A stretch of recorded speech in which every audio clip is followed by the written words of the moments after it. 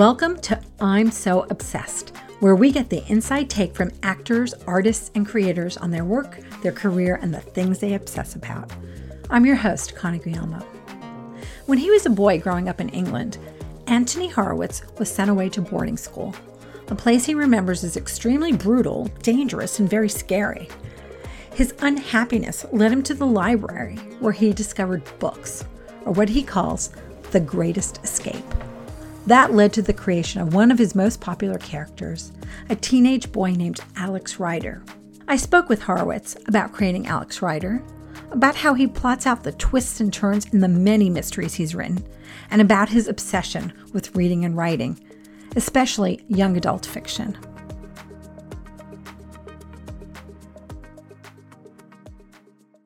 Thank you, Anthony Horowitz, for taking the time to talk to me for our series, I'm So Obsessed. And I'm talking to you today in part because one of your books, you have written many things, many books, TV shows. There's so many books that we can talk about, but one of them, a very popular series called Alex Rider, about a young man who has an unusual set of skills and becomes sort of a modern day James Bond, has been turned into a TV series that is about to go live. I just watched the entire series and I was really fascinated by two things. You picked a young boy as the protagonist for your novel. And if what I read on the internet is to be believed, that stems from sort of your own childhood and not having the most adventurous childhood and maybe putting yourself in the place of this character. So can you tell us a little bit about how you connected with Alex Rider and how your real life connects with this character you created? I was a rich kid. I had wealthy parents. I was very privileged. And I was sent when I was 8 years old to a boarding school because that's what you did in Britain if you were wealthy. You sent your kids away from your home and into an environment that was extremely brutal and unpleasant and dangerous and very scary, and where I was extremely unhappy. And it was while I was there at this school that I realized that my future was in writing. And I realized that partly because of finding books in the library and realizing that books were the greatest escape from the situation I was in. And I still believe that to this day, that no matter how bad the world is, and right now the world is pretty bad, books open up like doors. They're shaped like doors. You can go through them into better places. So that was the beginning of my journey. It was that. It was also a realization that when I told stories to the other kids at this school in the dormitory at night, 8 boys to a room, that they liked me and that I was suddenly popular and they liked what I was offering them, which told me that this was what my skill set was. At the same time, I was watching James Bond at the cinema. I was reading the books by Ian Fleming. And that was a link into the world of spies and spycraft. I must be honest and say that Alex Rider began his life really with the simple thought, wouldn't it be great if Bond was a teenager? But that said, Alex is not Bond. He's a very different sort of character, quite apart from being young. He isn't a spy. He is a reluctant spy. He is an ordinary kid sucked into a world out of his depth. He is somebody who is manipulated and lied to. And this is very much sort of the world of my books. I have a sort of a view of the world, really, that we cannot take what we see at its face value and that all of us are in some ways being manipulated. And that's what I write about. And I won't give any spoilers, but your comment that he's a reluctant spy is something I think people can appreciate. He is drawn into trying to solve the mystery of something that happens to one of his relatives. And it's very personal for him why he gets involved. And so when you have a personal stake in a situation, sometimes you're drawn into unusual circumstances. I noted you wrote the first novel in that series, Stormbreaker, back in 2000. And the bad guys, if you will, are basically Nazis. And when you wrote it in 2000, I mean, that was already unusual to have them be the bad guys. I think there were lots of other villains that people were cluing into at that time. Here we are in 2020, and people are still, and there seems to be a revival of the right wing, certainly here in the US. And it wasn't a criminal element that I would have thought of in 2000. So can you tell me a little bit about why those were the bad guys and what you think about the discussion that we're having about them again today? Well, Connie, to be honest with you, in Stormbreaker, the villains are not the Nazis. The villain of that book is a man called Herod Sale, who is a Lebanese businessman. And in the book that followed, Point Blank, it's Dr. Greif, who is a South African scientist who supports apartheid. The next book, Skeleton Key, the villains are Russians. Colonel Sarov is the villain of that one. And in Eagle Strike, it's an English pop singer. So if you're looking for the far right in my work, it does exist. I mean, the evil organization that I created in book 5, Scorpia, does work occasionally for extreme right-wing views.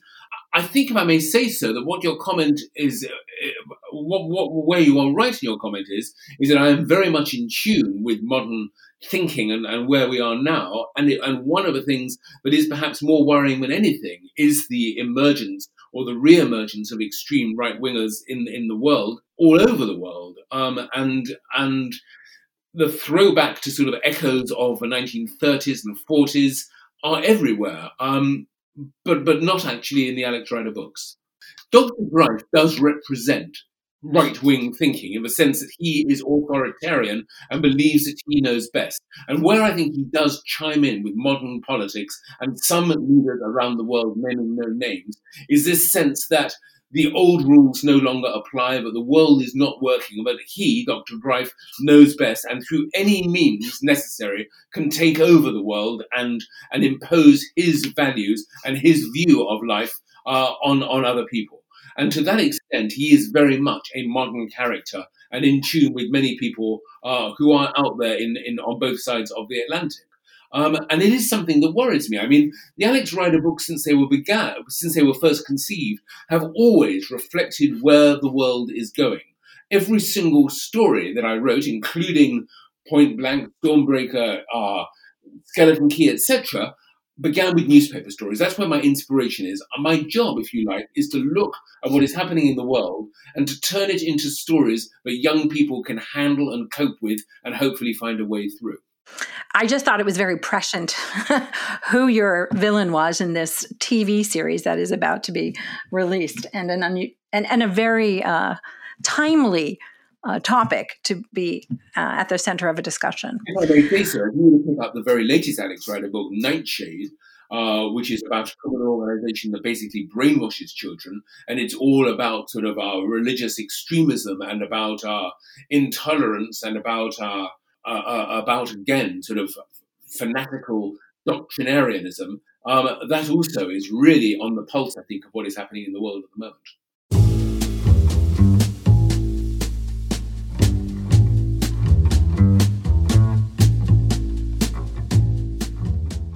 You have written many mysteries and some horror. And when we go back to your childhood and telling stories, were you always drawn? You mentioned Ian Fleming and James Bond.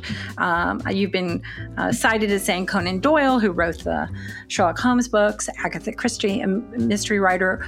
What was the appeal of those kinds of stories to you? Well, they're different in each case. I mean, Sherlock Holmes and Conan Doyle, I have, of course, written 2 Sherlock Holmes books myself. I think the appeal of those was the idea that mystery and intrigue can take place in the most boring of places. I lived in a very dull suburb in North London, but a lot of the Sherlock Holmes stories are themselves set in very, very ordinary, boring places. The Norwood Builder is, for example, a famous Sherlock Holmes story. Norwood is not somewhere you would particularly rush to visit. And I loved the idea that evil, as in a temple in Agra in India, the tentacles of that can stretch out to somewhere like where I lived. And so I loved that. I was always very interested in murder mystery because I find that murder mystery is one of the most interesting ways to tell a story. If 2 people come together and one of them murders the other one, you obviously are entering into an arena of very much heightened emotions. You don't murder somebody because you are mildly dissatisfied with them. You murder them for big reasons. So for a storyteller, a murder is a very interesting beginning of a narrative. At the same time, I've always loved tricks, puzzles, illusions, secret passages. My house in London has a secret passage to take me up to my office. And this is something that has been in my work throughout and is certainly there in whodunits, in Agatha Christie, in Sherlock Holmes. And so I like writing to beguile people and to trick them. How do you write a mystery? Do you start with the ending first and work your way backwards? Do you know how it's going to end, or do you go yourself on a journey? I think a murder mystery, the sort that I write, always begins with the killing itself and with the motive. I start with a very simple equation. A plus B equals C. A is one person, B is the other person, C is the reason why A murders B. And that's where it all begins for me. A murder mystery has to be interesting. It has to take you into a rarefied world. The motive has to be something that hasn't been done before. I don't want a husband killing his wife because he wants to go off with another woman, for example. That's too obvious. Or a man killing another man because he knows a secret about him and he's afraid. There are very few reasons why people kill each other. But one of the great things about Agatha Christie, for example, was the amount of variation she found on those reasons. So if you get, for example, a book like The Mirror Cracked Side to Side, the motive for the murder is a completely new idea. When she wrote it, it was a completely new thought. And that's what I'm trying to do in my own murder mysteries. But from there, when you've got this little core, A plus B equals C, who is A? What is his or her background? What is his or her relations, job, environment, country, loves, desires? And that begins to sort of burgeon out. You suddenly find yourself, if A is a chef, then you're suddenly in the world of cookery and of restaurants and of high stakes. The fastest way to lose money is with a restaurant. Critics and diners and problems and all sorts of things. So that then defines the world. B might be, I don't know, a scientist. So suddenly you're in the world of science and of computers, maybe, of technology and all that sort of stuff. So just by choosing the two characters, you have already chosen two worlds to describe, and it just gets bigger and bigger and bigger as you write until you have the whole book. Yes, but there is a certain cleverness to having a plot twist where people go, aha, I didn't know that. So I guess, does that come from the many things that you've read? Have you actually ever been involved in working with private detectives and solving real life mysteries? I have worked with the police in Britain on many occasions. Yes, I have. I used to do a series of training exercises with the police where I was the killer. And they would interview me, and I had to somehow give them all the clues, but not get caught. This was as part of a detective training program, which I took part in. They used quite a few writers for it, and that was fascinating. I have also been involved in forensic science. I have been to body dissections and such, in the mortuary, and I have seen at close hand a lot of what I write about. But what I'm really doing in my books, the twists you were talking about, the plot twists, which I do love, are really out of my own head. I mean, you might say that Agatha Christie and Doyle and Dorothy L. Sayers and Ellery Queen were inspirations to me, but I love to sit down and come up with a sort of an idea, a story that nobody will be able to guess. When I publish a murder mystery, it's my first question: did you enjoy it? But did you guess it? You not only write books, which of course I'm very grateful that you do, but you also write for the screen, TV, and movies. We are living through an unusual time in the world right now with this pandemic. Lots of people are at home binge watching all sorts of things to try to escape from reality to the best that they can. And I'm curious about when you look at your writing and if you have a hierarchy of things or mediums that you prefer. Are you a book reader first? Do you binge watch out of curiosity? I do. I do binge watch TV programs. Yes, I mean not many of them, but shows like The Good Wife, I remember absolutely being absorbed with, and Lost.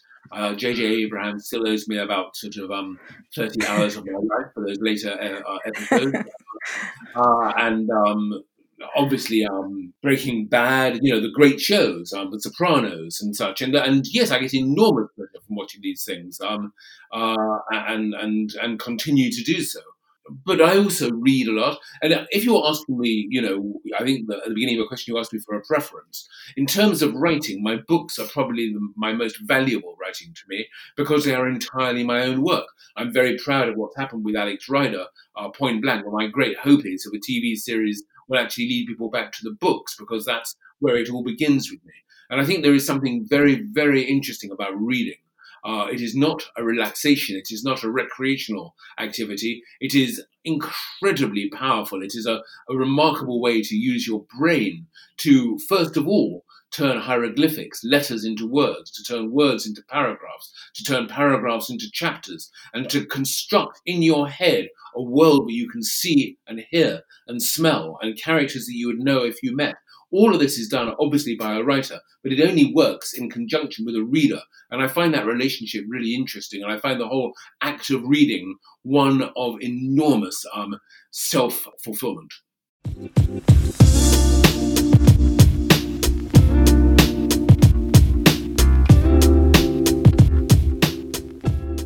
I started by saying that you've written many, many things, but I see that you have written many things for young adults. And again, I wouldn't say that's the focus of your work because you have done so much work, but what do you like in particular about writing for young adults? First, I began writing young adult fiction because I liked story and narrative and flow and pace and excitement and adventure. And that is really, if anything characterizes a YA book as opposed to an adult book, it is probably that. Added to which, of course, the main protagonist is going to be younger. I like that too. I have great faith and optimism in young people, which tends to wane as I meet older people. A hero like Alex Rider is somebody that you can put great faith by, but they will make the right moral choices and that they will leave the world a better place. Unfortunately, there aren't many adults in the real world that one can say that about with such certainty. But the other thing I liked about, which I find valuable about young fiction, is my sense that kids who read will grow up to be more fulfilled adults, and that actually people who don't read and who have not discovered story and narrative lack a certain empathy and creativity. I often say to myself, the politicians in the world who have never read fiction because they betray themselves with every word they speak. But people who have immersed themselves in books and who understand the pleasure of, whether it's Jane Austen, Charles Dickens, or Stephen King, or whoever, they have a quality about them, an empathy about them that separates them. That's why book clubs and book festivals are such delightful things, because people come to them with an open mind and with a sensibility which is entirely positive.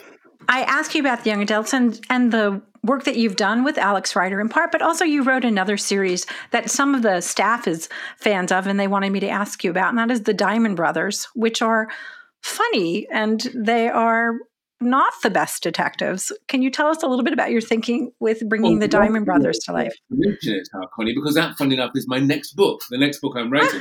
I've done 6 chapters of it. It's called The Seagull Has Landed. No, it's not. It's called Where Seagulls Dare. Sorry. And all the Diamond Brothers books are spoofs on film titles. So right. Where Seagulls Dare, obviously from Where Eagles Dare, is the next one in the series. And the setup is simple. I mean, it's a detective who is 25 years old called Tim Diamond, who is very, very stupid, but who is lucky enough to have a 14-year-old kid brother, Nick Diamond, who is very, very bright. And the kid brother solves all the crimes. And the stories are told, first of all, as film pastiches. The first book in the series was called The Falcon's Malteser, which is obviously on the Maltese Falcon. And then the next one was Public Enemy No. 2, which was the films of Jimmy Cagney. Then it was South by Southeast, which plays off Alfred Hitchcock, and North by Northwest. I have one more in my head one day, which is going to be called The Radius of the Lost Shark, which is going to do for Spielberg and all the Spielberg films. Wait, let me just say that so our American audience can understand. The Radius of the Lost Shark, which is a brilliant. And these books are all told in a sort of a Chandler-esque sort of tone of voice. They're narrated by Nick Diamond, who is 14, but he does have a slightly Chandler style to him, and they are funny. They're my opportunity to tell sort of silly jokes and have chases and have a lot of fun. And since you began your question instantly about Nazis, when you were first asking about Alex Rider, I should say that the plot of Where Eagles Dare, the famous movie with Clint Eastwood and Richard Burton, has them parachuting into occupied France or Austria or somewhere to steal into a castle and rescue somebody. And of course, they get surrounded and chased by Nazis. In my book, it's set in the south of England, and it's all neo-Nazis. So it's all people in motorbike vests with very large beards and tattoos and ear piercings and such who take the role of the Nazis, except they're neo-Nazis. And it's going to be a lot of fun. I'm really enjoying writing it.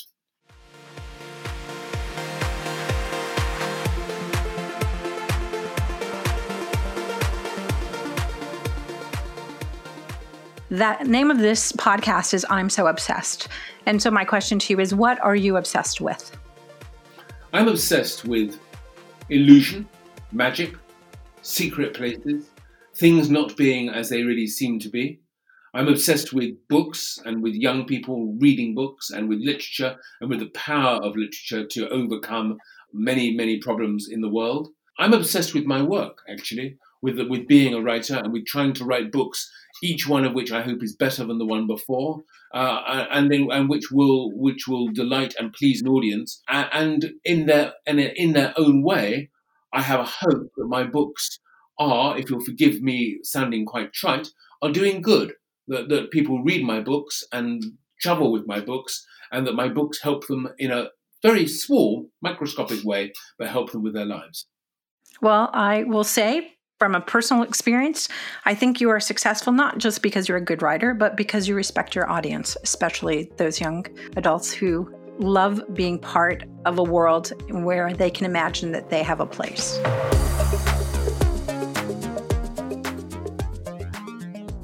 Thanks again to Anthony Horowitz for talking with me, and thank you for listening. We hope you'll take a moment to subscribe to I'm So Obsessed on your favorite podcast app. Until next time, be safe.